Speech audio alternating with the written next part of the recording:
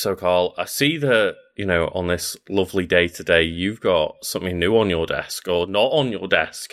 Yeah, I've got one of those fancy mic arms that I can move around, which I'm terrified to touch because I am so baffled at all the comments we've gotten from people who are like, every time you touch so much as gently touch a fingertip to the desk, it sounds like, just the Rhino is having a fight with Spider-Man downstairs. Just Mount Vesuvius going on. Just something's happening. So I got one of those shock mounts. It's mounted to a completely separate thing to my desk. I set it all up this morning. The only thing is, though, if I had my screen up, instead of my laptop, you just have... It looks like there's this... Like a boom mic. It looks like a mistake. Like a boom mic's coming into frame. I also bought a boom mic as well in case we need one of those. I basically got all the different mics set up so we can figure the one out where people don't get mad when I put my coffee cup down. And, speaking of mistakes, I made the mistake of just wearing a headband to keep my hair up because it's warm today. And now I've just got these vague lines just going across my forehead, just for all those visual watchers, just that's what this mess is across my forehead right now. Your forehead's doing a great impression of a Pokeball there, mate. It's goddamn. I just took it off and turned the camera on, sat down, was like, oh. It's like when you wear sunglasses all day, isn't it? You must know if you wear glasses, you take your glasses off and the bridge of your nose. Mm-hmm. It just looks awful. It's god damn it. But luckily, I never have to take the glasses off. See, it's just I just swap the sunglasses straight into the glasses. That's the one, yeah. Have you ever thought about getting the fold down ones so you can just look like you're a general? When I was young, not young, but younger, maybe late teens-ish, my mum bought me a new pair, and it was my glasses, but then you had a little magnet attachment that you just similarly, you don't flip up and down, you just place on top of your glasses, so you got an awkward set of second lenses just vaguely sitting in front of your first lenses. No, what you do is you just get one of those and you get it coloured bright green so you can pretend it's a scouter. So you can just scanning people's power level. Oh, but Carl, how about you let us know what topic you're bringing to the table this week? Well, this week we're going to talk about one of my favourite subjects, which is the procedural television programme. And it's one of my favourite procedural television programmes, and it's not one based on the police. It's based on medical drama. Oh, okay. It's a medical drama that is very heavily influenced, quite obviously so, from Sherlock Holmes. So can you guess what that would be? Oh, I presume we're talking about House then. Yes, we will be. But we're getting right into that now then, or are you going to tease us with what yours is? I'm not going to tease us what mine is. I'm just going to say, welcome to the Wiki Weekends podcast. Of course, both Carl and I will be going through a wiki entry each, and you will let us know in the comments, or apparently in Spotify feedback emails, I'm not sure how it works, which wiki won this week. Yeah, we're keeping our eye out for the passenger pigeons and stuff that were expected as well. Yes, of course, in an unrelated video. But yes, if you would like to contact us, either You're just thinking of a pigeon flying through your window No. feedback. I was going to say, either contact us at wikiweekends@gmail.com. I apologise. Or you can contact us through carrier pigeon with USB sticks, of course. But Carl, I just saw it again. What's that? I just saw the updated Wiggler. I've seen it. Well, because I've got a new microphone. I brought. When I ordered the microphone, they sent 14 pop filters, so now Wiglet's got an hat on. Just Wiglet's got an afro look. It's boop. I just noticed mid-sentence and just couldn't hold it in. The thing is, though, every one of these recording sessions, I'm just going to have to move the Wiglet somewhere else. So, just apologies for audio listeners, but if you'd like to see what Carl's done to his Wiglet, the little Wiglet hat, then you can watch it over on our YouTube channel, Wiki Weekends, of course, if you're listening on podcast services. But Carl, let's get straight into Holmes MD. Yes, so we are specifically referring to the House.fandom wiki because, of course, that's a thing that exists. Of course. And we are specifically covering the wiki entry on Gregory House himself. And before we get into it, Lucas, what's your familiarity with House MD? Better known just as House. Yeah, so I'm aware that it's, as you said, a medical procedural starring the one Hugh Laurie. Mm-hmm. and it took me an embarrassing amount of time to put together the House MD and the Sherlock Holmes thing, and he even like does like all of the Sherlock Holmes like tropes are like secretly hidden in there and stuff. But I haven't watched too many episodes. It's more been like, when I've gone round to a friend's house or whatever, and they're watching some house. So I was about to say some homes. Some homes, yeah. When they're watching some homes, I've just enjoyed the ride and think it's a very entertaining TV show. I've just never got around to watching it. Yeah, it's like, as I adore like procedural TV shows, specifically procedural TV shows with a gimmick.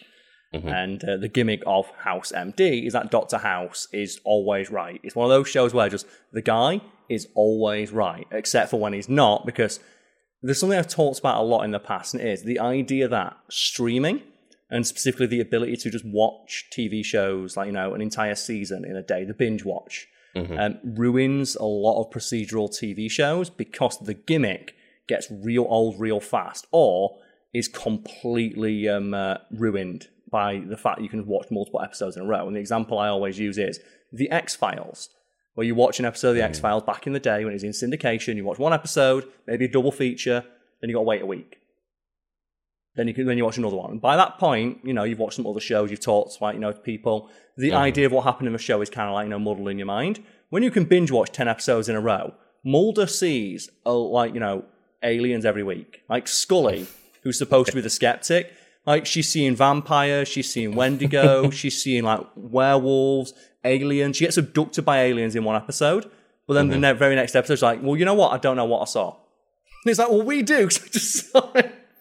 Yeah, and it's one of those as well where just continuity errors. Like, it's hard enough to keep continuity errors going, like, episodes-wise, but just when you have to pay attention to that shit, like, across the entire season or multiple seasons and people are seeing it back to back to back. It's like, one thing that I had pointed out to me is that, in Friends, they make the same joke that, like, Joey and Chandler learn how to do, like, the give someone money through a handshake. Oh, yeah. And then, like, seasons later, they, like, relearn it. And they've the writers have not realised that joke's already been done in the past. And it's like, it's a really common 3 years later, nobody was going to notice watching that week to week. Yeah, like in regards to House, there's a great interview with Hugh Laurie where he gets asked of, like, I think he did walk with an actual limp for a couple of years after filming House. Because obviously faking a limp for that long walking with a cane resulted in him actually injuring the leg that he used. And he was asked, like, did you ever switch the leg up to see if anyone noticed? Well, all the time. So one thing I've been looking out for is every now and again, House switches which leg he limps on. Because Hugh Laurie was just like, having fun that day. And that's not something you'd notice if you're just watching one episode every now and again. And is it that House actually has a limp, or is that just a weird... Okay, yeah. Yeah, he has, like, a piece of his leg is missing. Yeah, I wasn't sure whether that was just like, that's House just being silly and, like, making himself seem more vulnerable or something. Well, let's find out more about House, shall we? So, Dr. Gregory House, almost universally referred to as House, and very rarely Greg, is the main character and protagonist of the House series. He is portrayed by English actor Hugh Laurie. He's a board-certified diagnostician with a double specialty in infectious diseases and nephrology. And the joke that I think we did a video on Fact Fiend about is that Hugh Laurie puts on probably one of the most convincing American accents many people have seen, to the point where the director of the first couple of seasons, like one of the lead creators of the show, Bryan Singer, when he got the audition tape, didn't know Hugh Laurie was English. And apparently they got a bunch of audition tapes from English actors. So, it's an adaptation of Sherlock Holmes. So English actors are obviously trying to go in for it. And it's like, they can't do the American accent right. And then he got the Hugh Laurie audition tape, which he likened to a Bin Laden, post 9/11 mocking tape. Hugh Laurie filmed it in his bathroom on a camcorder. Oh, right, okay. And he used like an umbrella as a fake cane. And apparently Bryan Singer looked at the footage and went, see, that's what I want, an American guy. And then Hugh Laurie turned up and went, and just, hello, I'm Hugh. And he's like, what the fuck is that? Like, no. The most British fucker, English fucker so there is. British. He's very, very English. It's like the old, it's Laurie and Fry, is it? Fry and Laurie, yeah. Fry and Laurie, yeah, and it's just like the dual act of Stephen Fry and Hugh Laurie being ultra English and Southern and like going to like Oxbridge universities, very posh as well. And there was a great joke that like Stephen Fry apparently would threaten Hugh Laurie with saying, "I'm going to keep." When he'd come and visit him on set, and he'd say, "Well, I'm going to." So Sherlock Holmes has a brother in the books who's smarter than he is, and it's like, okay, when are you going to introduce like that character in house? And it should be played by me. And Hugh Laurie's like, no, do not hire my friend to be smarter than me on my show. That would be the perfect casting, though. Yeah, that's what you're going to get someone to play your brother. And it's going to be Stephen Fry. But we have here some basic biographical information about House. So name, Gregory House. Age, 44 in the pilot, but 45 at the start of the series. And then 63 if alive as of 2022. So he'd be 64 as of 2023. Mm-hmm. He was born in like 1959 on May 15th. And it says here like there's lots of like little things next to it, which means that maybe his birth, again, one of those little continuity errors of we don't know when his birthday is. Yeah. And he's related to John House and Blythe House, and then unnamed grandparents, a brother, an unnamed younger cousin, an aunt, and an uncle. And where's the secret sister that's on, like, the weird secret government island, Carl? So, how much of Sherlock did you watch? Unfortunately, all of it. Same.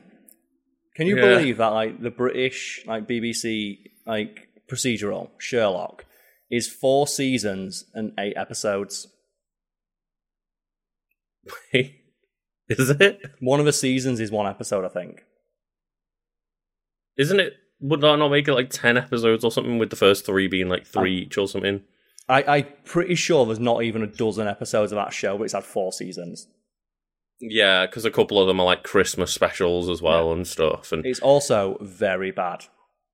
It's one of those, at the time, it was very novel and therefore like seemed a lot better and more intelligent than it was.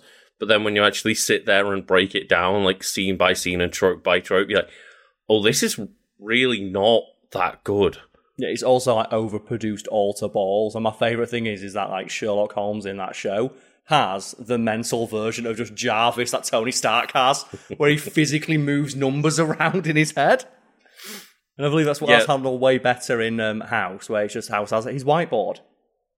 Just a whiteboard, and he writes symptoms on it, and he just stares at the whiteboard. I watched a video on it not long ago, and it was like, oh, think about like, how Sherlock in Sherlock looks when he's doing that. Mm-hmm. He just goes perfectly silent. This happens, and there's none of the editing and graphics that you see. It's just imagine a man what that looks like, waving his arms around, and 2 minutes later, with like, seemingly no reason, he comes up with the answer. But also the fact that the answer is usually hidden away from us. It's not usually hinted at. It's just there's no way if you rewatch it for the audience to actually like notice details. It's just fuck it, Sherlock made it. Yeah, and that's one of like the key tropes of like the procedural, like this type of like fictionalized drama, is that there are hints there that you yourself could solve. Like, I love police procedurals like Monk, like Lie to Me, all those shows. Like generally, the answer is right there for you to get. It's that you don't get it. So the reason they do that is so you get that reveal at the end of the episode where the main character who's smarter than you explains it, and you go, "Oh yeah, I didn't notice that." Whereas Sherlock, because I think the way I saw it summed up is Sherlock is a dumb person's idea of what a smart person's like, to which a dumb person sees a smart person as basically magic. Mm-hmm. It's the same reason, like, you see it a lot with like Batman as well. Of like Batman's supposed to be the world's greatest detective, but they can never write a story where he actually gets to showcase that, because any story that would showcase him being the world's greatest detective would be wildly unsatisfying as an audience because you couldn't possibly get it. But then the opposite happens if like it's the most obvious shit in the world. Wasn't it that Batman Arkham Knight where they were planning to like not have the reveal of who the Arkham Knight was of being Jason Todd? But then like everyone online figured it out in 12 seconds. Well, they went like, here's a brand new character that like knows all about Batman and is going to be on his level, and everyone, Jason Todd. Okay, Jason Todd. That no, it's not Red Hood. It's a brand new character. Who looks and like note Red Hood. how they said it's not Red Hood. And it was like, well, it's Jason Todd, isn't it? And it's like, no, it's a mystery that Batman has to use all his wits and guile to solve. And the entire internet's like, it's Jason Todd, though. And I think there was like an interview with the developers where they said, okay, we've moved that reveal right to the start of the game because it made Batman seem worse as a character. I think it was kind of more midpoint, wasn't it? Yeah. If he's like stumbling around like, who is it? I've got no idea. And you was the audience like, it's fucking Jason Todd. It's always Jason Todd. Like, screaming at the top of our lungs from the moment the first trailer came out for Arkham Knight. Like, we know it's Jason Todd. Yeah. You know, well, speaking of, we know who this is. Like, you know, we don't know when House was born, though. So, early life, House was born in 1959. One possible birthday is June 11th, according to his hospital admission bracelet in No Reason, which is also actor Hugh Laurie's actual birth date. So that's like a nice... I like when they do that in shows of... It's Hugh Laurie's actual birthday, so let's just make that the character's birthday, because the two are synonymous with each other. Mm-hmm. However, another birthday is May 15th, which is according to his driver's license in the episode Two Stories, and the information sheet he sticks to his bathroom wall in after hours in case of his death. To get even more confusing, he gets birthday wishes in the Socratic method, which is broadcast in December. So he potentially has 3 different birthdays. And I can believe the character of House just celebrates his birthday 3 times a year. Is it, I presume, close enough to the Sherlock Holmes character where he is kind of like this just weird kind of sociopath that doesn't really give a shit about stuff like birthdays? Yeah, and like what I'm saying, one of the things that gets real old real fast when you're watching the episode is like his relationship with Dr. Watson. So in the show, Dr. Wilson.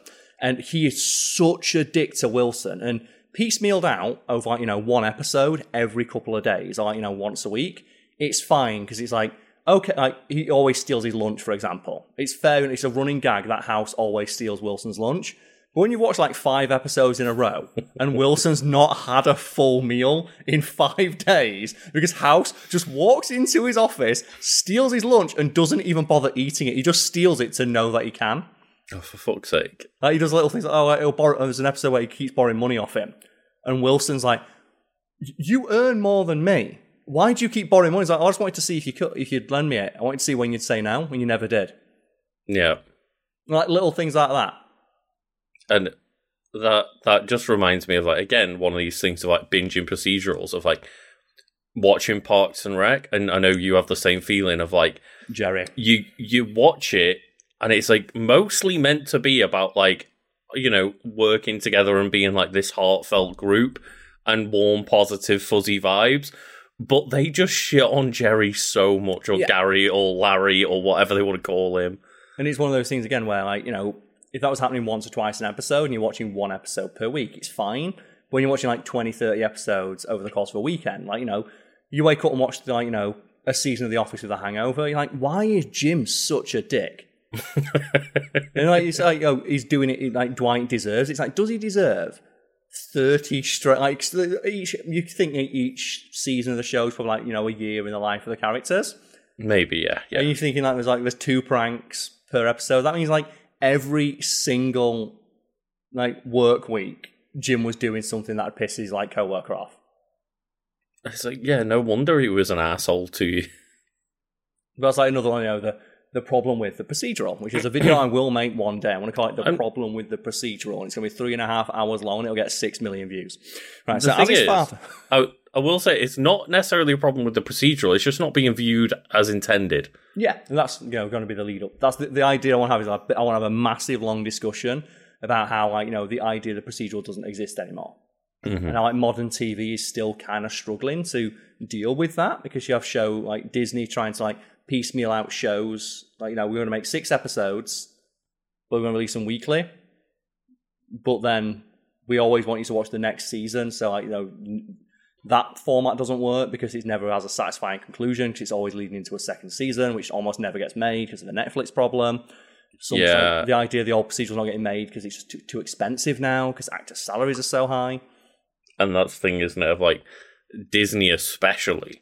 A lot of these shows are now being made to be one giant film that's just kind of piecemealed out into episodes, and it's like, then you don't have each episode having like an actual like 3-arc structure or anything. It's not, I should say, it's not satisfying to watch. Well, the procedural doesn't exist anymore, except for the ones that just refuse to die, like, you know, NCIS, or I think CSI is still getting made, Law and Order, like shows like that. But you don't get new ones anymore. You don't get new shows like that, because Monster of the Week episodes are, you know, a self-contained episode. It doesn't really need to exist, because the idea of putting it in syndication is no longer a thing. People don't know the idea of like syndication. Most shows want you to get at least like 60 episodes, because I think that's the limit, the minimum amount you can have to go into syndication, so you could sell it to other networks. And because if that was enough to show one episode per week for an entire season, you know, of their like programming. But now it's like, why would I do that? Like you've got studios deleting TV shows after they're made, so they don't have to pay residuals and royalties to people.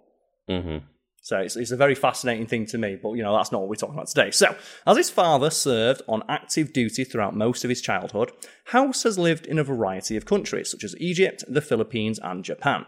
As a result, he is able to speak Spanish and Mandarin Chinese, has conversational Brazilian Portuguese, is able to read at least some Hindi. Furthermore, he was once shown reading a French medical journal and an untranslated Japanese manga, so he's a weeb. He additionally has some knowledge of several other languages, including Yiddish, Russian, and Latin. Exactly how much of these languages he knows is not clear. It's quite nice for a Sherlock character to not just know every language ever. Yeah, and that's one of the things. It's like House's skill. He's obviously very, very good at his job. He has, like, you know, a phenomenal memory, but his real skill is observation. That's always like when you're making, like, you know, a Sherlock Holmes adaptation, or just a straight up, like, you know, just recreation of it. Like, that's Sherlock's most endearing trait. It's the thing that makes him, like, you know, such a force to be reckoned with on an intellectual level. It's like his ability to just incisively and decisively just read someone from, like, you know, a few seconds of glancing up and down. Yeah, it's the most interesting part of the Guy Ritchie movies. Yeah, I love the way that, like, Sherlock's mind works in that. Like, you know, with that thing where he's fighting. And he's like, okay, he's in a fist fight, and he can just, in a split second, he looks like, you know, okay, you're going to throw a punch in this angle, I'll do this, and that. And if anyone's thinking that's really dumb, that's actually more true to the Sherlock Holmes novels than anything you've seen in, like, the Sherlock TV show. Oh, right. Because in the original, like, short stories and novels, Sherlock Holmes is, like, a proficient, like, stick fighter and boxer. He's also a heroin addict as well, so... Oh, and here we go. So this is like House's backstory. You know, speaking of weeb as fuck. It was during a visit to a Japanese hospital in his early teens where House met a dishevelled-looking man, appearing to be a janitor, but despite his appearance, was actually the greatest medical practitioner in the entire hospital. He later discovered that the man was a baraku, an untouchable in the Japanese caste system who made no attempt to fit in with the rest of the hospital staff. So they were people who, like, historically descended from jobs that were seen as unclean, grave diggers, like butchers, like abattoir workers and that sort of thing. So it was generally seen as, like, you know, do not interact with these people, but he was, like, you know, still a very good doctor, so people still sought out his opinion, contrary to, like, you know, his brusque personality and appearance, which you can see in House. And he says that this was his primary motivation and his choice to become a doctor, noting that when all else failed, the doctors heeded the baraku's advice, despite their intense distaste for him. All that mattered was that he got results. I mean, yeah, that's pretty good motivation. Is like, look, they were able to see past all this man's follies, because at the end of the day, he still had something that was more useful to them than, like, what the prejudices cared about. Yeah, and, like, you know, that's just like House in a nutshell, isn't it? Just and I think that's the thing. That there's a great. I think it's like the first season where they introduce a villain who immediately gets written out, and I think the reason they writ out the villain is because they asked the showrunner, like, well, there's no point. We toyed with the idea of having a villain in, like, this hospital administrator who, like, is threatening to, like, you know, cut House's funding, but we realised, one, we don't need a villain for the show because, you know, the premise is interesting on its own. The acting is strong enough to carry the show. Also, two, the show's called House. You know he's not going to get fired. Like, you know, House isn't getting fired from a show called House. So you just there's no tension in the scenes whatsoever. That's always a really funny way of putting it. It was like, yeah, he's the guy called House isn't getting fired from the show House. Yeah, it's always interesting to know, like, how shows would do that kind of thing. I was like, what is the villain? Like, all I had in my head was, like, the image of like this man in just like, you know, a trench coat and hat, like sneaking around the hospital, just like injecting people with diseases. Yeah, like you know, the Moriarty to like, you know, House's, like, you know, sorry. But I'm trying to think, like, yeah, the Moriarty equivalent you'd have in the House show will just be a guy who injects essentially, like you're running around, like you said, in a trench coat and like, you know, a big like fedora, just throwing needles full of disease at people, like creating new and interesting diseases that House can't solve. Yeah, you'd just be like poisoning the water systems and shit like this, just overwhelming the hospital. That's the one. But speaking of which, House was well known for his experiments and was willing to take risk and experiment with his patients, which extends to his own health. Beyond his use of Vicodin, he is frequently using himself as a guinea pig for drugs and medical tests. Some of these tests are aimed at curing his leg pain, while others are to help his patients or satisfy his own curiosity. And that's one of those things that, again, gets real fucking old real fast off. Because 40-minute episode, first 10 minutes establishing the case. Yeah. A couple of minutes of, like, you know, banter with House. Like, you know, you have, like, you know, him walking into the office. You have Hugh Laurie does something funny, because apparently what they do is just, okay, we dress the sets differently every time and let Hugh Laurie just ad-lib. Because House, like, you know, as he likes to pace around and play with the thing. So we put, like, toys and books and stuff around for him to dick around with. You get a bit of that. Mm-hmm. And then, you know, House will suggest a treatment. But you know the first treatment he suggests is not going to be the right one, because it's a 40-minute long episode. So you know that the first couple of treatments he suggests are going to, 1, be wrong, and 2, probably nearly kill the patient. And the problem is that that's fine when you're watching one episode. When you watch 10 episodes in a row, where, like, you know, they always talk about how what an amazing diagnostician Dr. House is. 75% of his treatments for the first, like, week his patients are in hospital are all wrong. Like, he is wrong almost 90% of the time, except for when he gets, like, the epiphany at the end of every episode when he realizes what's actually gone on. Right, yeah. And that's the problem of, like, that's fine in, like, you know, a one-off standalone episode. When you watch, like, you know, 5, 6, 7, a season in a row, and House is always wrong and always on the verge of fucking killing someone. And it's only by, like, you know, the grace of God and the skin of his teeth that he gets through it. As an example of, like, the kind of dangerous behaviour that House engages in, like, you know, while ostensibly, you know, carrying out his duty as a doctor, he has injected himself with nitroglycerins, caused migraine. He's injected himself with nitroglycerins, caused migraine headaches, in order to prove a rival's migraine cure was flawed, though Wilson interpreted as House's way to forget about, like, his ex.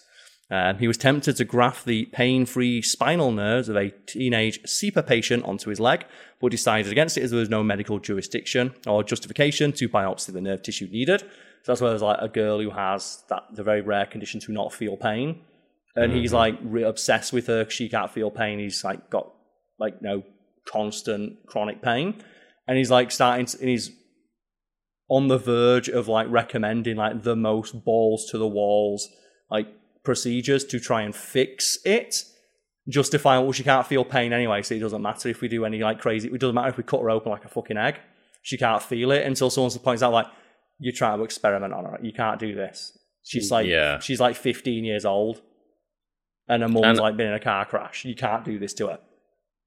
Also, not just, like, thinking about the patients, isn't there some kind of level of illegality to, like, doctors doing research on themselves and, like, giving themselves medicine and shit? Well, yeah, and that's the thing of, like, and that's why, again, if you binge watching episodes, the problem with the procedural is that all these things add up. Like, you know, another episode, he fakes brain cancer to enter a clinical trial where a drug dispensing chip will be installed into the pleasure center of his brain. So he fakes having brain cancer. And I presume, again, that's tied into kind of the drug addict side of the Sherlock Holmes character, is him breaking the rules and shit to do that. It makes him an interesting character, but when you have something like that happen, and then later in the episode, like, you know, 2 episodes later, they're talking about, well, you know, he's really good at his job. He'd never endanger a patient. It's like, we fucking did. Like, he stuck a knife into an electrical socket to see what would happen if he was temporarily dead. Injecting himself with the same blood as a patient to see if the blood transfusion causes symptoms. So potentially tainted blood, undergoing hypnosis and overdosing on Alzheimer's medication to unlock memories lost after a bus crash, the latter of which put him into cardiac arrest, deep brain stimulation with an electrical prod to complete the missing memories. The electrical current caused a seizure, which combined with House's skull fracture to create a bleed in the brain, sent him into a coma. He experiments with methadone in the episode The Softer Side and becomes a nicer person. Cuddy and Wilson go to the efforts of confronting him on why he's acting nice, but find him in his office not breathing. Not breathing. Oh, I was like, does he usually breathe in his office, Carl? Putting himself into insulin shock in an attempt to get rid of his hallucinations, abusing an experimental drug compound for rats meant to regrow muscle. It was dangerous and was never tested on humans. He later found out that the rats grew tumours and started to die. He attempts to remove the benign tumours from his leg surgically by himself, as he didn't trust another surgeon to do it, believing they would attempt to amputate his leg. After he fails to remove the tumours himself, as the anaesthetics wear off, he is taken to the hospital where the tumours are removed by a surgeon. I'm surprised at that point he didn't find out he's got tumours and just cut his own fucking self open and just... That's what he does, yeah. They find him in the bath, with a scalpel, cutting himself apart. Oh, yeah, okay, that sounds more like it, yeah. And the thing is, they have this thing where he's, addicted to Vicodin. And he continually says, I'm not addicted to Vicodin. And it's it's fair enough that he needs it, but they have very clear evidence in the show, by which I mean, House himself says, I have an addiction. And they'll just keep giving him the drug. His direct superior knows he's addicted, and he just blackmails her into giving him drugs and then goes and treats patients. And she reasons it by saying he's really good at his job when he's on the Vicodin. But then you've got to balance that with she's continually telling House of stop doing shit like this. You're going to get us sued. It's a liability nightmare. It's do you know what the biggest liability nightmare is? The drug addicted doctor cutting people apart. While he's high. While high, yeah. Because he's high in every scene he's in. And drunk in a lot of them as well. Yeah, I don't think it's worth, having a very good doctor at your hospital if, all you're worried about is just, the liability in that. Yeah. It's one of those things, when it's, once or twice a season, it's fine. But like I said, we watch a bunch of episodes in a row. There's, an entire, mini arc in one season where they're trying to get House off of the Vicodin. And the shit he is doing to get the Vicodin is, bordering on ridiculous. He is, blackmailing people. He's going into, clinics like a fucking crack addict who needs his fix. He breaks his own hand to get, pain relief. And it's that is a man that would have his medical license revoked very quickly. And then at the end of the episode, just... Cuddy gives it to him because she's you know what, it's not worth arguing with him because he's just going to get his own way. Well, he's going to get it anyway. Yeah. And then one episode, he's a dick to a police officer. He deliberately gives a police officer the wrong procedure just to be a dick to him. And then the police officer's you know what? Fuck this guy. He tried, I wonder how he'll like someone abusing their authority over him. So what he does, he goes to his house. He goes, "Oh, you've got 400 bottles of pills in your house. That's intended to supply." And he's like, "No, it's not. I need them for my leg." And he goes, "Why are they all signed by your friend James Wilson?" And James like, "That's not my signature." Turns out he's been nicking another doctor's prescription pad to write himself stuff. Of course, yeah. But the show frames this mini arc as House being in the right. Of he's in the right. This police officer's trying to fuck him over for no reason. It's well, no, because House is a liability to the hospital and a nightmare to deal with. And he constantly abuses his own power and authority of people. And he's addicted to drugs. Yeah, it's even if he didn't have an intent to supply drugs, stealing a doctor's prescription pad and faking their prescriptions is still highly illegal. Potentially, fucking over your entire... the career, and he does it as well to all of his subordinates as well. Mm-hmm. So basically, he traps them all in his web of lies. So if he gets caught, they'll go down with him. And it's just things like that. It's man, yeah. Again, it's it makes for compelling watching the first time. When you're watching it in a big old binge watching session with a hangover, you're like, man, just once, I want to see someone I want to see House get his come up, but then you never can because it's called House. Mm-hmm. So I feel would you like to end on though just? I was going to say join on trivia, but there's just a section titled Greg. So would you like to cover the section that's simply titled Greg? Is this like an acronym for something? It says House prefers to be addressed as House by everyone and is rarely, if ever, addressed as Greg. The only people he doesn't object to addressing him as Greg are Stacey Warner and his parents.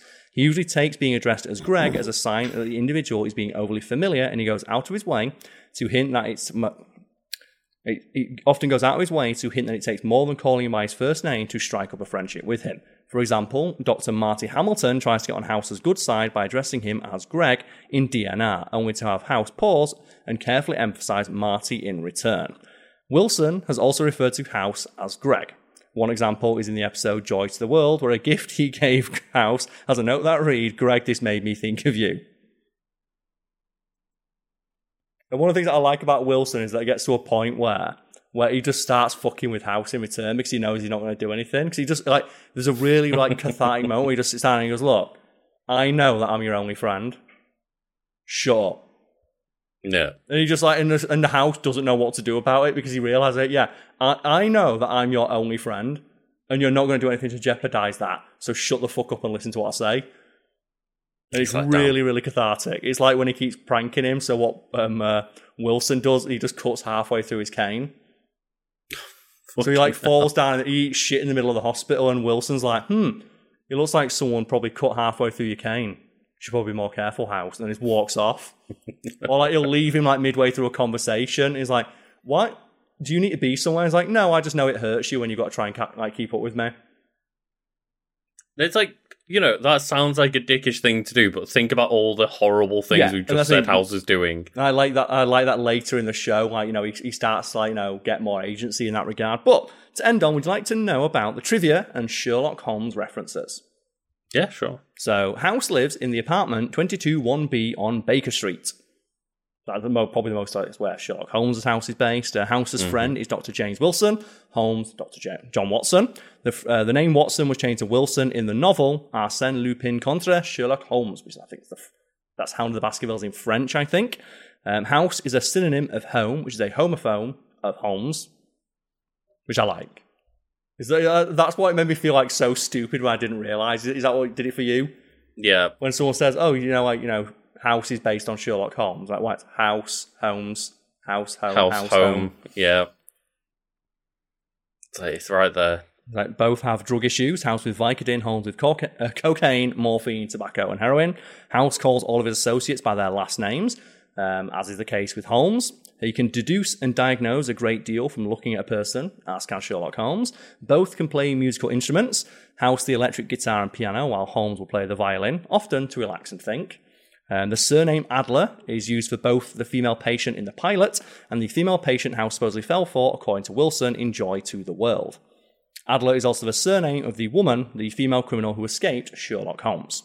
Holmes's famous axiom, when you've eliminated the impossible, whatever remains, however improbable, must be the truth, explains deductive reasoning. A differential diagnosis follows roughly the same logic. And then finally, House is shot in one episode by Jack Moriarty, Holmes's arch enemy. He's Professor. So I like how in House, Professor Moriarty is just a guy with a gun.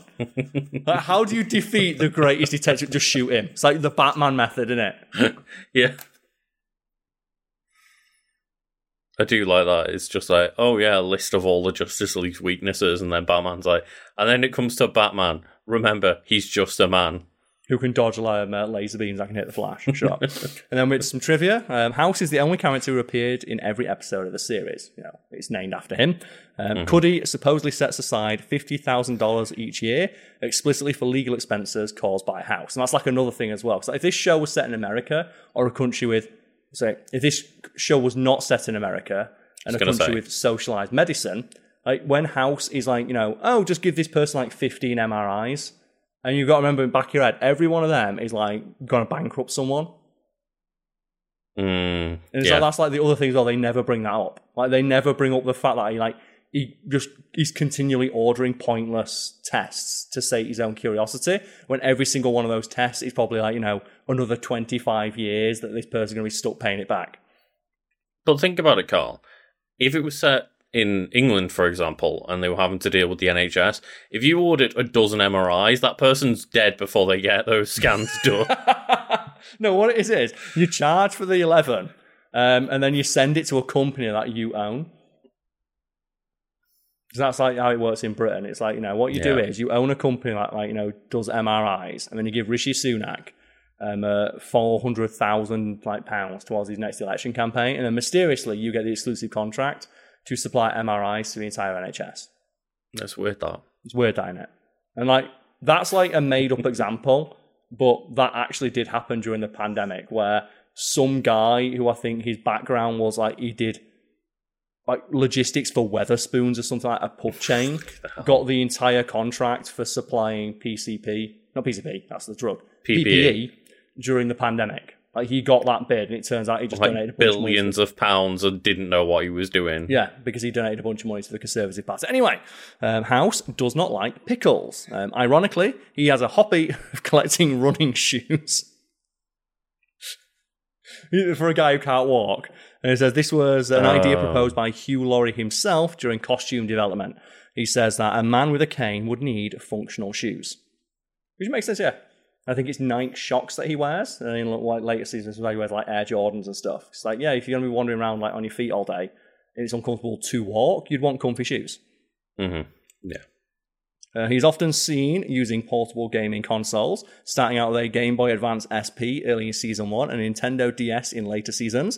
And then for most of the show's run, he uses a PlayStation Portable and finally a Vita. And that's how you know he's a doctor, because he can afford those memory cards. Those Vita memory cards. And the thing as well, I think House name drops Arceus in one episode. Oh, really? Yeah, he plays Pokemon. Yeah. You'll see him just playing Pokemon in between scenes and stuff, and he'll name drop Pokemon. And I was like, did you just name drop Pokemon God? He has drugged Wilson at least 4 separate occasions. That's how you know you're a good mate. Cutting a cane doesn't seem quite so bad now, does it? Yeah. He hates tea. I guess that's there's a joke. So Hugh Laurie being painfully British. Yeah. And it says that his diagnostic error metric is 0.17, which is better than the hospital average of 0.32. But it's worth noting that his error metric isn't 0. Yes. Which means he makes mistakes roughly 1/5 of the time. So it means and out of 300 episodes, that means he's wrong in about 30 to 40 of them. Which, as you say, is not too bad. It's not too bad, but also, he's not infallible. But the show portrays him as that, as if he is in later seasons. And I think my favourite example of that, though, is it's probably the one that's just the most hilarious, because it's and it's worth pointing out they did as well have medical consultants on staff of obviously stuff's pretty fantastical, but everything that we do is grounded in actual medical science. The odds of stuff like this happening are exceedingly rare, but if they did happen the way we're portraying them in the show, this is probably how you treat it. And this is how the symptoms would present. And they have an episode, it's a guy, he's in a wheelchair. He's completely, I think, quadriplegic, so he's can't move below the neck. Mm-hmm. And he drives into a swimming pool, which is amazing, because you get a shot of a guy in a wheelchair driving into a swimming pool. And throughout the episode, they're all talking about, well, this guy, he clearly just wants to die, right? He committed suicide. He doesn't want to be a burden on his family anymore. And House is maybe he was just hot. Maybe he was just really, really hot. And he comes to the conclusion that he's got a disease and that you can cure him with 1 injection. But they tell him, no, you can't do this. The man's suffering enough, let him go home. And Cuddy, out of sheer, curiosity, injects the guy, and he stands up 10 seconds later. And you also can't just do that. No, but she tries it. She says, "Oh, it's no, but we've not approved this method. Send him home," and then she's yeah. Just jumps. Well, that's the thing of that's just the thing they do in the show. The best bit is though they never tell House. We can't tell House that he was right about this. But later in the show, he comes back and he's still recovering. So obviously he's had almost total muscular atrophy for his body, and he's in the clinic and what are you here for? And he goes, Viagra. A lot of Viagra. I've got a lot of time to make up for with my wife. And I like that they bring that guy back and give him that joke. And what's that guy's priority? Well, I've had 10 years and not banging my wife. I want as much Viagra as you can medically give me. Fair. It was like nothing more to say. That's House. Just a man who was quadriplegic gets cured by a single injection. Is like, now Joe else needs an injection. My wife. She needs that hot beef injection. Let's go. Now I'm going to let that sit, Lucas. It's your turn now. Your turn to talk. I need to take a break, Carl. I did just need to go to the toilet, but now I just need a minute away from the beef injection. Okay, no problem. So, yeah, that was the wiki entry on House, and we'll return momentarily to discuss Luke's wiki entry for this week. Carl, we are back, and I've noticed that you've got yourself a Corona. The thing is, it's alcohol-free, but it's the only cold drink I've got in my fridge. Oh, right, okay. Yeah. I was like, do I have like a can of Coke or something like that? It's like the only cold drink I have is an alcohol-free beer, so I thought, well, it's fine. It was like, it's like we're recording middle of the day on Monday, and I was like, well, Carl's having an interesting start to the week. No, that's fine. It's alcohol-free. It's just I wanted a cold drink, but also so just cool me down. It's like, I'll listen to it. Listen to I the just had a second where I just was like, fuck it, I'm just going to go eat a couple of ice cubes, just go cool me down a bit. I was like, I don't know what to do. So let us know in the comments what goblin trait you've enacted to cope with the heat. And as always, we know that the UK is not the hottest place on earth, but we're also allowed to feel warm. Yeah. Right, Americans are always so confused when things are not about me. It's just when you get comments, well, my country's currently melted apart and on fire, and it's I know, but we're also allowed to be a bit warm and sweaty and not like it. No, you're not allowed to Lucas, you can't complain because someone might have it slightly worse than you. But anyway, speaking of someone / many people that might have it worse than me, Carl, what is this segue? We're going to be talking about Yoshi. So Yoshi, just the hardest done by sidekick character in gaming, I feel. / Yoshi as a species but we're talking about Yoshi as a main character / sidekick or whatever in the Super Mario franchise. Because when you say Yoshi, you can either mean Yoshi, the character from Mario, or Yoshi, the sentient slave race Mario sacrifices for an extra jump in midair. Because, presumably this Yoshi is the one that, gets to go to the Olympic Games and compete, whereas all the other Yoshis on Dinosaur Island are there, we've got to make more. We've got to make more. Mario is coming. In my head, it's like, Joe and Ash gets those 30 Tauros in Pokemon. And it's the one main Tauros that seems to be the one in charge. I think the Yoshi who turns up in Smash Bros and Mario Kart is just the boss Yoshi. Well, no, because surely the boss Yoshi is Boshi. Is there a Boshi? Oh, big Yoshi, yeah. No, there's giant Yoshi and there's Boshi, both from Super Mario RPG. What about Woolly Yoshi? Boshi. There's Yarn Yoshi. Yeah, when does he come in? Crafted Yoshi. I was so I went into CEX, one of our pre-owned gaming and videos and stuff related store, and saw one of those big Yarn Yoshi amiibos, not the little one as well, the big one. I was so tempted. I look at that and I feel that just the weight, the density would be too much. It looks dense. Actually dense, yeah.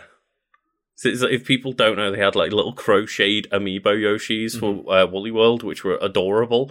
But then, they were just a couple of inches, a few inches tall. And then you had another one, which was 5 times the size, and it's just the giant one. That's the true boss Yoshi. Everything. I think all merchandise should randomly have just a giant version. Was it that 5 foot tall Mareep you can get? Everyone was just losing the life size Mareep, yeah. Oh god, man, got to fly my eye. But yeah, I've the 5 foot tall plush Mareep that costs $400. Or that 6 foot tall Game Boy they made that one time called the Game Man. Oh my god, the Game Man. Yeah, I think that is maybe end game goals for your set, Carl, is that 5-foot tall marine. Well, if we got that 5-foot tall, we wouldn't know where to put it. It's like I always want to get that giant Snorlax, the one that people get and they put in the way of like their doors and stuff, so the dogs coming in. Mm-hmm. But I'd just be like worried, like, what would I do? I mean, just get rid of your bed. You don't need a bed, Carl. To be fair, yeah, if you've got like 15 of those, like, so what you do is you get like the big couple of Snorlaxes, a few Mareeps, and some big woolly yarn Yoshis. And then you get one of those mats that has like, the car on it, the car driving thing. You sleep under that, and that's it. That's childhood bed right there. Because we always joke about like what happened if you bring somebody back home and there's like a racing car bed or something. Imagine if there was no bed, just a giant 6-foot beanbag Snorlax. Well, as someone who's like kind of lived that life of like all throughout university, I had Power Rangers bedding as a joke. My dad asked me what I wanted for Christmas one year. I went, well, I'd like some new bedding. Can you get with like Power Rangers on it or something like that? And I did. And like, no girl, like they all stayed. Because I think by the time you get them home, like, they know you're well adjusted enough. And like they knew I was doing it as a joke. Like they knew it was just a funny thing that I did. It's like, who gives a shit? You're asleep in your bed. What does it matter what your bed is? As long as it's clean and well maintained and pressed. And like, you got fresh, you haven't got that sad yellow pillow. Oh, the one sad yellow pillow with that pillowcase on it. Too many men, unfortunately, live that way, unironically. But all it is, he just says, like, you don't plan on sharing your bed with another person. But she's just like, you know what? That's just, like, sad to think about. So have some confidence. And it's like, I know that it's not exclusive to men, but every time I've ever seen it happen, it's always been a man. No, because the thing is, it's not... Like, men have the one sad pillow. Women have too many pillows. That's the thing. It's like not always. But generally, that's the thing of like, I'd say the woman equivalent of like, it's the bed that you go into that's got too many pillows and plushes. Not like it's a problem that they've got the plushes, the fact that they refuse to let you kick them off the bed. Oh, right, yeah. It's like, obviously, I don't give a shit about my plushes or that. I go out, I backhand them off the bed. Oh, it's funny. Like, who cares? It's like a teddy bear. You'll suffocate them with a fucking pop mic. Yeah, look at that. Got my snoot and stuff. But yeah, it's like, you walk in, it's like, you try and like get under the quills. Like, don't knock the plushes on off the floor. Okay, I guess I'll just like feel the cold, dead eyes of the 14 plushes you've got just like peering into my ankles. Anyway. Yes. Tell me about the cold, dead eyes of this Yoshi, though. The cold, dead eyes of Yoshi. So we got a quote here from Yoshi from Super Mario Galaxy 2. Oh, yes, they talk in that, don't they? Well, they have text speech. Yeah. They don't talk, but yes. You saved me. I was trying to save my friends, but then I got turned into an egg and trapped. I know. We should team up. Come on, hop on my back. And it's weird to think. Is that before or after that he just like does a 40-foot vertical jump and then like a forward nut into like oblivion? It's very strange to think that Yoshi can get trapped and turned into an egg. Yeah, I guess that's like Yoshi's special tech. How do you like it? Yeah. And yeah, it's like one of the reasons I want to talk about Yoshi today is just because they talked about Super Mario Wonder and the lead up to that game is coming out now, and as of time of recording, it's not out yet, but they've revealed that for the first time ever in like a 2D like traditional platformer, it's like we get to play as Yoshi, and that blew my mind when I was like, he's such an iconic character to Mario as a whole. Yeah. Like when you said Yoshi is next, like there must have been like one game where he was playable. Like in something like, nope, Yoshi has never been playable ever. Not in like the traditional 2D platformers or anything yet. He's very much a power up and not a player character, which is wild to me. Like even like it's like what was it? The last one we had the 3D ones where you could have like the little helper people, and rather than making them like a Yoshi or a Peach or Daisy. Or any one of the other, like, Mario jobbers. They made them, like, random toads. That was very weird, yeah. Why was that not a Yoshi? Or, like... eventually we got Toadette as one of them, but it was like, okay, but out of all of the characters, you went Mario, Luigi, Toad. Like, is that... The pantheon of Mario characters, that's all you think to do is two basic Toads? Like, how do they not rip off? And I know, like, Super Mario Bros. 2 was technically like Doki Doki Panic or whatever it was, reskinned. I always enjoyed the gimmick they had in that of it was Toad, Mario, Luigi, and Peach. They all had the 4 different jumps, run speeds, and throw distances. Yeah, and unfortunately that is not the case in Mario Wonder. It's kind of all been homogenized in the sense of you have the traditional characters of it's like Mario, Luigi, Daisy for the first time as well. Peach and Toadette, I think, are all like the traditional ones. And I think, the 2 Toads as well. The 2 Toads are back plus Toadette as well. And then you also have like the easy mode kind of characters in the 4 Yoshis and Nabbit. And that means Yoshi can't turn into Elephant Yoshi, which is really upsetting. It's just weird how they didn't stick to that. 'Cause I always love the idea that Mario runs faster, but Luigi can jump higher. I really enjoy that, but I guess in terms of the way that they're doing it, of like, oh well, we're having like online races with friends in this one, and we're having badge systems where you can like basically get like an extra power up depending on what you choose, like a charge jump or a parachute hat or whatever. But it's I don't see how giving the characters different run and jump speeds could change that though if you balance them. Like just balance them around. And if they're not balanced, it's like, okay, there's one character that's the faster than all the other ones though. It still means I have more I can enjoy the level a different way. There was stuff like Motorstorm, where they had the gimmick of you could either have a motorcycle or where it's like a monster truck, and motorcycles could take different paths to what the monster truck could. Yeah. They could easily do that, like Luigi can jump higher so he can take past that Mario can't. Yeah, and it is a bit of a shame to me that, you don't get, like, the weird little slidey Luigi physics anymore or anything, but it's certainly going to be interesting to just see what it's like when you've just got 4 Yoshis dominating on screen. Well, they'll be unstoppable. Well, they literally will, because they can take, like, fall damage and go through, not invisible, like infinite drops and stuff. They can be killed that way, but in terms of, like, getting hurt by a Goomba walking into them, they're invincible. I think the only thing that could ever kill a Yoshi anyway was, like, falling into a deep ravine. And even then, I think Yoshis are fine. It just takes them a long time There's just a pile of Yoshis pissed off at the bottom. Yeah, they could eventually get out. It just takes a long time. Yeah. Just flutter jumping the way out. But Yoshi is a dinosaur-like character that acts as an ally of Mario and Luigi and is the protagonist of his own franchise. Are you saying dinosaur-like character and he lives on Dinosaur Island? He's not a dinosaur and he lives on Dinosaur Island. And that's where the common misconception comes in, I think, is that he lives on Dinosaur Island, but they themselves are not dinosaurs. They're Yoshis. They are specifically Yoshis, which are like dinosaurs, because I guess they just never wanted to commit to the fact that they're dinosaurs. Even though they live on Dinosaur Island. And it does specifically say in here that, like, it does refer to this Yoshi as a he. But obviously, the Yoshis are just kind of like whatever the Yoshis are in general as a species. They're an entire species. But yeah, this is just talking about the one character. That's like a weird thing about like Mario lore, isn't it? Like you have like Yoshi, who is generally read as being male, but lays eggs. And like Birdo as well.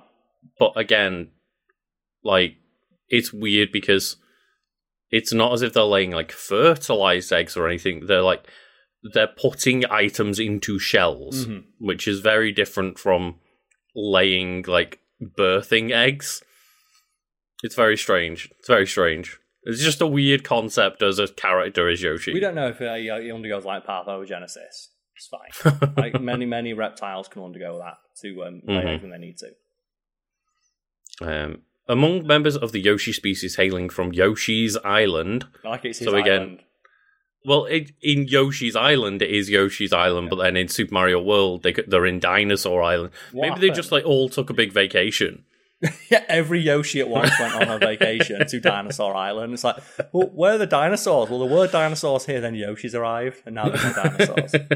Just the entire population of Dinosaur Island got eaten by Yoshis. I won't be surprised. They can eat anything. And then that became Yoshi Island. Yeah. That would make sense. Yeah. It's like, in my head, I always think of that like the one shot from Smash Bros. Like when I think Yoshi, the character, I think when you're watching that Smash Bros. Melee intro and you see the crowd of a million Yoshis and then the one turns and goes, no, battle awaits. That's me. That's the Yoshi. That's the one who goes to like Mario Kart and shit. Just the one Yoshi has the call to adventure. And we when we play, we tend not to use items and final smashes and stuff, but I don't know if you remember that they put that melee intro as Yoshi's Final Smash in he just Ultimate. calls in the homies, the squad. And it's just the horde of Yoshis. Because I believe beforehand it was just a generic Yoshi grows wings and spits fire. Yeah, because that was like the common like Final Smash, wasn't it? Just like the character gets superpowered state for a few seconds. Yeah, and I don't know if that's a reference to anything actually specific. I don't recognize if it is, but I think you get Super Yoshi in one of the games. What do you think is that like? There's nothing more satisfying in Smash Bros. Than when you footstool with Mario as Yoshi. Is that how do you like it? So when Yoshi just looks down with like puts his little galoshes on. There's little rain boots. I think it is. I think it might be like Super Smash Bros. 4 had that intro. But one of them, I know one of them has a cutscene in it where, like, you see Yoshi jump and footstool Mario, and he's like, "Wow!" And he loves it. And Yoshi's just like, that's what he gets. He gets the Akuma pose and everything, doesn't he? It's like he does his little like raging demon at the end, like, it flexes on you. Little rubbery Yoshi. Any Yoshi may be identified as the Yoshi character, and as such, not all iterations of the character are necessarily the same one. According to the Super Mario World manual, he got his name from Yoshi's Island because he was discovered there first. In the Super Mario series, he often rides as a rideable character for the heroes, while in most of the spin-off games, he is a playable character on his own. And they've taken it to the apex, because I mentioned, like, Elephant Mario, and just watching Yoshi just carry that burden of Elephant Mario, like, it's gonna be okay. Well, that's the thing, is like, how strong is Yoshi? Because he's pretty tough. You know, like, just the fact that he's able to eat near enough any enemy in the Mario universe. Well, and he can have an elephant man jump on his back, land on it, and then kind of the only real change in his demeanor is he like looks a little bit more tired and squats a little bit further. But he can still maintain a full sprint. Yeah.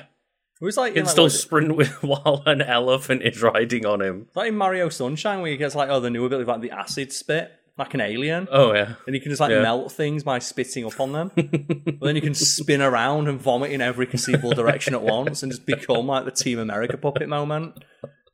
Where it's like acidic vomit. Yeah. And I guess like the way that it's portrayed in that game is like, oh no, it's juice that melts the paint away. And it's like, no, it's acid spit.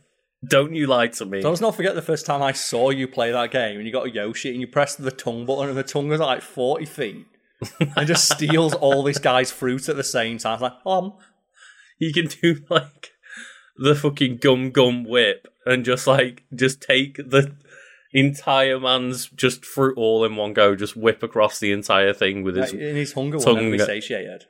And then as he runs away, he just spits acid at his face. Just, Yoshi! Wow! I love Yoshi's voice lines. They're so good. He just loves being there. Just loves violence. And Yoshi's defining traits, despite acid spit, include his cutesy appearance, his cheerful and friendly personality, his flutter jumping and egg-laying abilities, his rideability as a steed, and exclaiming his own name. Well, that's just like common for like a lot of creatures in that universe, isn't it? It's a very Nintendo-esque thing. You just, I know it's Game Freak and Nintendo, but like Pokemon, of just all the Pokemon are just like saying their own names apart from like fucking Meowth. And Staryu. Staryu's always one people bring up, isn't it? Staryu's like, yeah. Well, it sounds like a man. It's meant to be like, Hugh, like you, saying like the U part, Staryu. Yeah. But yeah, it does kind of just sound like they're trying to do like a little mini Star Wars Power Rangers impression. And then you've obviously just like Kia. Everyone's going to be screaming about Cricketune, which is just nightmarish. I don't remember the Cricketune. The Cricketune one is nightmarish. It's like 45 seconds long. Oh god. And then we can get on to just a bit of creation and development. Yeah, because I'd like to know this, because isn't like the voice actor for Yoshi just like there's someone important in the company, right? They just do the voice of Yoshi as well, is it? I can't remember if it is Tezuka who co-created Mario Bros. I can't remember if they voiced Yoshi, but I might be making that up. Yes, I guess we can try and go through and find out. Yeah, because I know it's like with like characters like King DDD is voiced by Sakurai. So the director of Smash Bros. Just voices like King DDD. So when you're playing DDD, it's going, that's Sakurai. And it's like, that's the noise he'd make when he played him. Is it maybe Tataka, the composer? I can't remember. But anyway. Yeah, Shigeru Miyamoto stated in interviews that he wanted Mario to ride a horse after the completion of Super Mario Bros. However, technical limitations on the NES kept this from being possible. With the development of the Super Famicom, an animal partner for Mario could be added. The character of Yoshi was specifically created by Shigefumi Hino, a graphics designer, with the help of Takashi Tezuka. See, now I want you to now imagine Yoshi's flutter jump on a horse. Imagine a horse, like, Joe, arcing its back all the way back and all four of its legs going. That'd be terrifying. Like, you know, I don't like horse racing, but I might be tempted to watch it if, like, the celebration of the horses was just a giant flutter jump as the jockey just, like, terrifyingly tries to hang on. Oh, man, it's like that one time I was playing Red Dead and my horse just got hit by a train. And it just starfished into the atmosphere. And I just looked and went, I'm not getting that back. So I just looked at it, I'm not getting that thing back. It's gone. Hot Sauce 3 is gone. It's time to get Hot Sauce 4.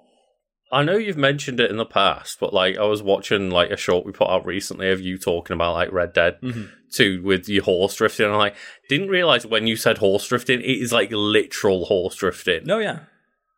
Like, I thought you were exaggerating for effect, and it's like, I look at a clip, and it's like, oh, wow, yeah, you can, like, proper horse drift in that game. And what I'd do is, like, me and my friend would play, like, the online mode, and we were getting pelts, and he's one of those dickheads who tried to, like cool-looking screenshots.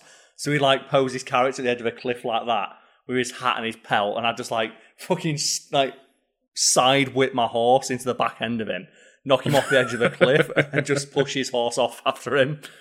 Oh, no. There you go. Oh. Okay, yeah, so it touches upon it here. Since Super Mario World was supposed to take place in Dinosaur Land, not Island, Dinosaur Land, Hino initially designed a reptile similar to a large lizard. Mm-hmm. Since the initial design felt out of place, Tezuka redesigned him by making a rough sketch and then Hino polished. During the redesign, Tezuka tried to make Yoshi related to the turtle tribe, with the saddle actually being his shell. So I presume the turtle tribe would be like the Koopas. Yeah. And then Katabe had previously sketched a chameleon that would eat by sticking out its tongue, and suggests that drawing may have helped inspire the concept of Yoshi. And obviously there's that early concept sketch of Yoshi where like you can see Mario like punching Yoshi in the back of the head to make it use the tongue. Yeah. Like a rider would use the crop to encourage the horse to move. Yeah, there is still like debate of whether like, oh, did you know actually Mario just like fucking punches Yoshi in the back of the head? It does look a lot more like he's just pointing forward. Yeah. It's like, to me, it's Yoshi fucking loves it. What, he loves getting beaten over the head? That Yoshi loves murder, but his murderous rage needs to be harnessed and focused in a given direction, which is where Mario comes in. Mm-hmm. That's my reading of it anyway. So we have stuff here about like physical description and traits, but I guess it does say here speech. Yeah, I want to know like how dense Yoshi is, because I bet it weighs a ton. I bet if you looked it up, it'd be like Yoshi weighs like 450 pounds or something stupid like that.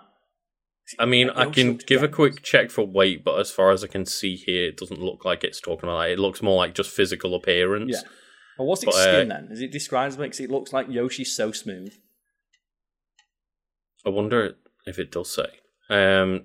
So it says Yoshi, like all the Yoshis, is a dinosaur-like character with a large round nose, a row of orange spines across his head, orange shoes, and a saddle-shaped shell on his back, which is used by Mario and company when ridden on. His initial design is more dinosaur-like, with a narrower, longer, more hunched appearance and short arms. He is also noticeably taller than Mario.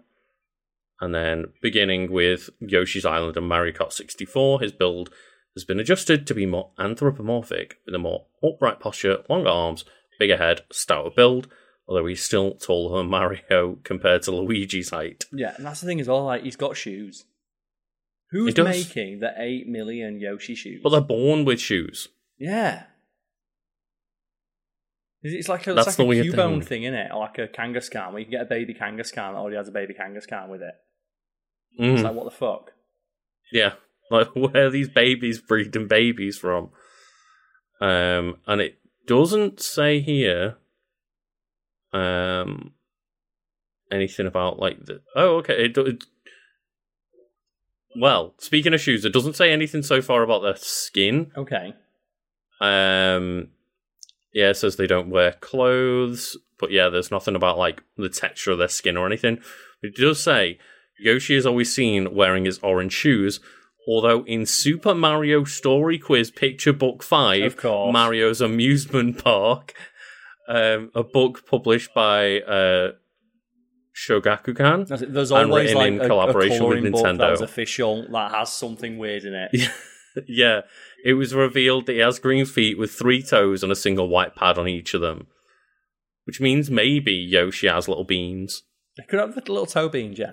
They might have little toe beans, or it could have like weird, creepy human feet like Kirby. No, it says just like 3 little roundish toes with white pad on them, so it is definitely more animalistic in design. And yeah, we'll just get on to speech to see if it does talk about the like the character's voice actor. Yeah, he's like Yoshi sentient. He's Yoshi sentient. I'm pretty sure Yoshi classes sentient. He's like, yeah, because I want it to know that I'm not sacrificing it for any reason other than it's funny. I need it to know that I don't care. I thought you, like, I feel bad. I want them to not know I'm murdering their entire species. I very explicitly do not feel bad about doing it. I'm sacrificing it for air. I would sacrifice any number of Yoshis to gain an extra 1 foot on my jump. So prior to the SNES version of Yoshi's Cookie and later Yoshi's Story, with the last game being Mario Party 3, Yoshi's speech was a sound effect consisting of 2 pitch-bent orchestra hits. Although it has been largely retired to some extent for Yoshi's current appearances, it does appear to a certain extent in Yoshi's Island Super Mario Advance 3, which is the Game Boy Advance version of Super Mario World 2, Yoshi's Island. It's like those Mario Advance games, they fuck up the order of that so weirdly. We all know what Yoshi's like. Yoshi, it's great. And that's when Yoshi finds Baby Mario, but then also it's used in Metal Gear Solid, the Twin Snakes, as well as Metal Gear Solid Snake Eater 3D. Oh, on the 3DS? On the 3DS, and the GameCube, yes. I guess they must have had like Easter eggs in there. They did have like what? The Ape Escape monkeys turned up in one of the episodes, right? In Metal Gear Solid 3, there was the Ape Escape catching monkey game, but in the Twin Snakes and presumably Snake Eater 3D did the same thing. They had little Yoshi statues that were like findable on desks and stuff, and you could shoot instead them. Of the keratin frogs, yeah. Yes, yeah. Here we go. So yeah, Yoshi's voice actor, Kazumi Tataka, which is the composer I was talking about earlier, also provides him with various grunts and yells, though almost none of them are actual words. The only known instances that Yoshi was shown to speak in the Super Mario games are in Super Mario World, when Mario is introduced to him, and then to a lesser extent the message box at the house, and then Super Mario Galaxy 2, which the quote is from earlier. Yep. Then also Super Mario RPG, which has him acting as a various translator of different Yoshis. So, yeah, there was like the Yoshi that would then translate all the other Yoshis. The King Yoshi. It's like, what is going on? I wonder what the hierarchy is in Yoshi World. Like, how do I become King Yoshi? He's Fat Yoshi and then all of the others. That's what I imagine. Just the big fat Yoshi. The one from the meme image. The king. That one that like people keep upscaling to like 4K. Yeah. I imagine it's similar to the Namekians, where it's just like Super Kamiguru, and that's it. And then there's just Namekians underneath it. I know that's not how it works. There's like the village leaders and stuff, but just no. Yeah. The Guru. So why didn't the Guru unlock everyone's potential? Because I love the fact that that's like the bullshit that they come up with. Well, they do in it to like, Gohan 4 times. I guess, story spoilers for Dragon Ball Superhero the movie. Mm-hmm. I'll give people a second, but it's just like when they go, well, it's a bit kind of bullshit because Gohan got a power up on Namek and like Krillin got a unlock potential on Namek, but nobody else did. Is that a way to like cheat everybody else getting a power up? Yep. And then it's like, oh, okay, Piccolo's just gonna ask the dragon to just give him a guru potential unlock. See what you and should have. Like, oh no, that wait, it's still Piccolo's power. It's like no, he literally just said, "Dragon, give me a power up." The thing is that if he was smart, he'd have asked for the power to do that himself. So then he could have just done it to everybody else. So if Piccolo was really smart, he'd have said, "Give me the ability of the native Namekians to unlock someone's potential, and then just go around and do it to everybody on Earth." Just every human. Yeah. And it really frustrates me because, yeah, I know that there's some bullshit ways that people have powered up, especially like randomly off screen Vegeta. But it's like the idea that now they've set up that you can just like get the Dragon Balls in 5 minutes and wish for a power up. It's like, come on. Oh dear. And so who got powerful like the old fashioned way, Yoshi, through sheer toil. Yeah. I was going to say, I guess to end on, we could just go through the powers and abilities. Of Yoshi's potential is already unleashed because he's like, from moment one, I think Yoshi can be born and within 1 second have a confirmed kill. Yep. Right out of the egg. Yoshi has a long tongue that he can use to eat almost anything. Even things much larger than himself. Yoshi can transform any enemies and objects he eats into eggs, which is terrifying. Yeah. And he can then use as projectile weapons. Just like coming up in a fight against somebody, and like you get a weapon out, or you're starting to like throw hands, and then next thing you know, you're just an egg. And then they throw you back at your like best friend. What's the only like real way to stop it is to hit Yoshi from behind, which makes you think if Mario just stuck 4 Yoshis together, all fake jump, one that way, one up, one down, and then suspended them in midair with like one of the Tanuki tail. So we're making a Spartan like walking tank mode. No, just a Yoshi ball. Just a Yoshi ball in all directions at once.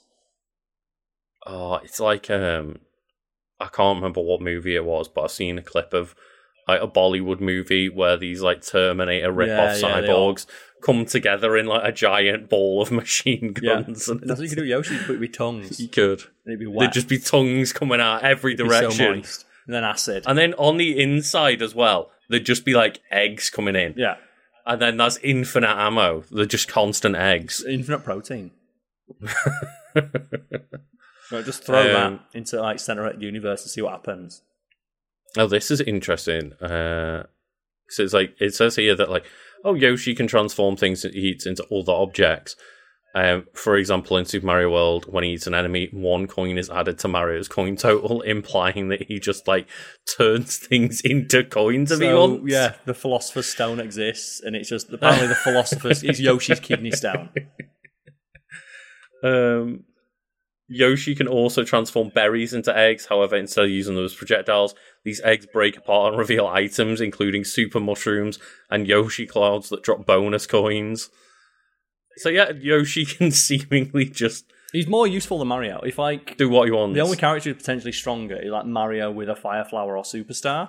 Like Yoshi on his own, like base form, 1 second out the egg Yoshi, is one of the potentially most powerful things in that entire universe. Like, Mario needs items and power-ups to compete with Yoshi's power. And Yoshi's just, like, moment born, like, I can do it. And it's like the whole invincibility thing in Super Mario Bros. Wonder. It's like, if you think about it, well, in Yoshi's Island Super Mario World 2, or swap it around if you want, like, the damage dealt is to Mario. Like, baby Mario gets knocked off of Yoshi, and then you have a timer to go find... Mario. Yep. Yoshi is invincible still. It's like, yeah, they're so powerful. They're so resilient. It's why in my head kind of is like Mario's like, he's not going to kill him. That's why Mario's so blasé about it all. Yeah, because he knows he's going to come back. He always does. Now, despite his egg-laying abilities, Yoshi is considered male in most regions. However, Shigeru Miyamoto has gone on record and stated that he is not sure if Yoshi is male or female. It could be that Yoshi does not have an assigned gender, and as the original Japanese does not use gender pronouns. However, on several occasions that he has dialogue, such as his rescue in Super Mario World, and the story mode of Mario Party 3, Love it. He uses the masculine pronoun Boku in the Japanese You know version. what? We stan our non-binary dinosaur icon. Let's go. Fuck yeah. Yoshi can be whatever Yoshi wants to be. That's the one. Like, you know how to pick what colour you're going to be. Yeah, true. Oh, God. Imagine a world with pronouns, Carl. I know. Imagine pronouns in a video game. Imagine that being a thing that upsets you. It'd be incredible. Yoshi is very proficient with jumping and ground pounding abilities, Hey. rivaling the capabilities of the world-renowned jumper Mario. Well, to be fair, Mario's like, you know, we take it for granted how much that man can jump, but he's like a 5 foot tall, like overweight Italian guy who can jump 30 times his own height. That's pretty impressive. Yeah, it is. It really like, is. You can go from a standing position in workman's boots and coveralls to a 13 backflips. Yoshi's jump attacks are much more powerful than Mario's normal jump attacks. Yoshi can destroy most enemies in one hit, and I do find it terrifying when you've got a Yoshi. Because when you jump on an enemy in Mario, like, you jump off them and they kind of, like, bounce off screen or whatever, or Koopas go into the shells. And then Yoshi jumps on things and just obliterates it. It just turns into little stars and it's dead. It's the boots. Yeah. It's those 10-ton boots. He's got lead in those shoes, man.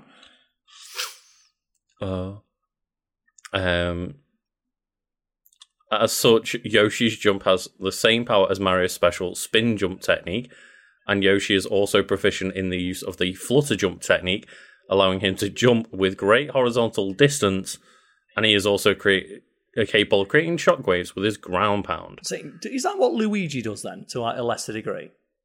That's essentially the canon, is that Yoshi's basically taught Luigi the flutter jump as much as he is able to use it. And they never taught Mario how to do it, because you know what? He keeps like drop kicking our kin into big holes. His brother is all right. We'll teach his brother how to do a super jump, but not him. It seems like it, and yeah, just Luigi has, you know, the unlocked potential. They haven't used it on Mario yet. They're just waiting for that day when Orange Mario is going to come out of the Can you imagine? We've already got Elephant Mario. We have. And Yoshi is still strong enough to keep that Elephant Mario going. That's all he needs. Like I said, Yoshi is unstoppable, and I love him. Canonically, basically just, this invincible, unstoppable monster that canonically there's just hundreds or thousands of them. Let's be like millions. There are millions of those things. They just don't want you to know how many there are. If you knew there was a million of these things, you'd be terrified. Is that just what that what stampede. Nothing. They eat each other. I'm telling you, if that stampede happened in Lion King and it was just Yoshi, Simba wouldn't have made it out. No, there wouldn't be no Simba. There wouldn't be no like Serengeti. It's like the whole, you know, like the Shadowlands. Yeah, that would have just been Africa. everywhere. Everywhere turns to the Shadowlands. Like, no, don't forget, like when you're in like Mario Sunshine, like they like report a Yoshi egg being on the island like it's like a cholera outbreak. Of like there's been a Yoshi egg spotter. There's a Yoshi egg spotting. Like, why is that so terrifying? Because Yoshis can eat anything and spit acid and have got a completely unending ferocious appetites and are wholly immune to like any sort of damage. And also, seemingly nearly always, just come alongside a Mario who becomes a homicidal maniac. Yeah.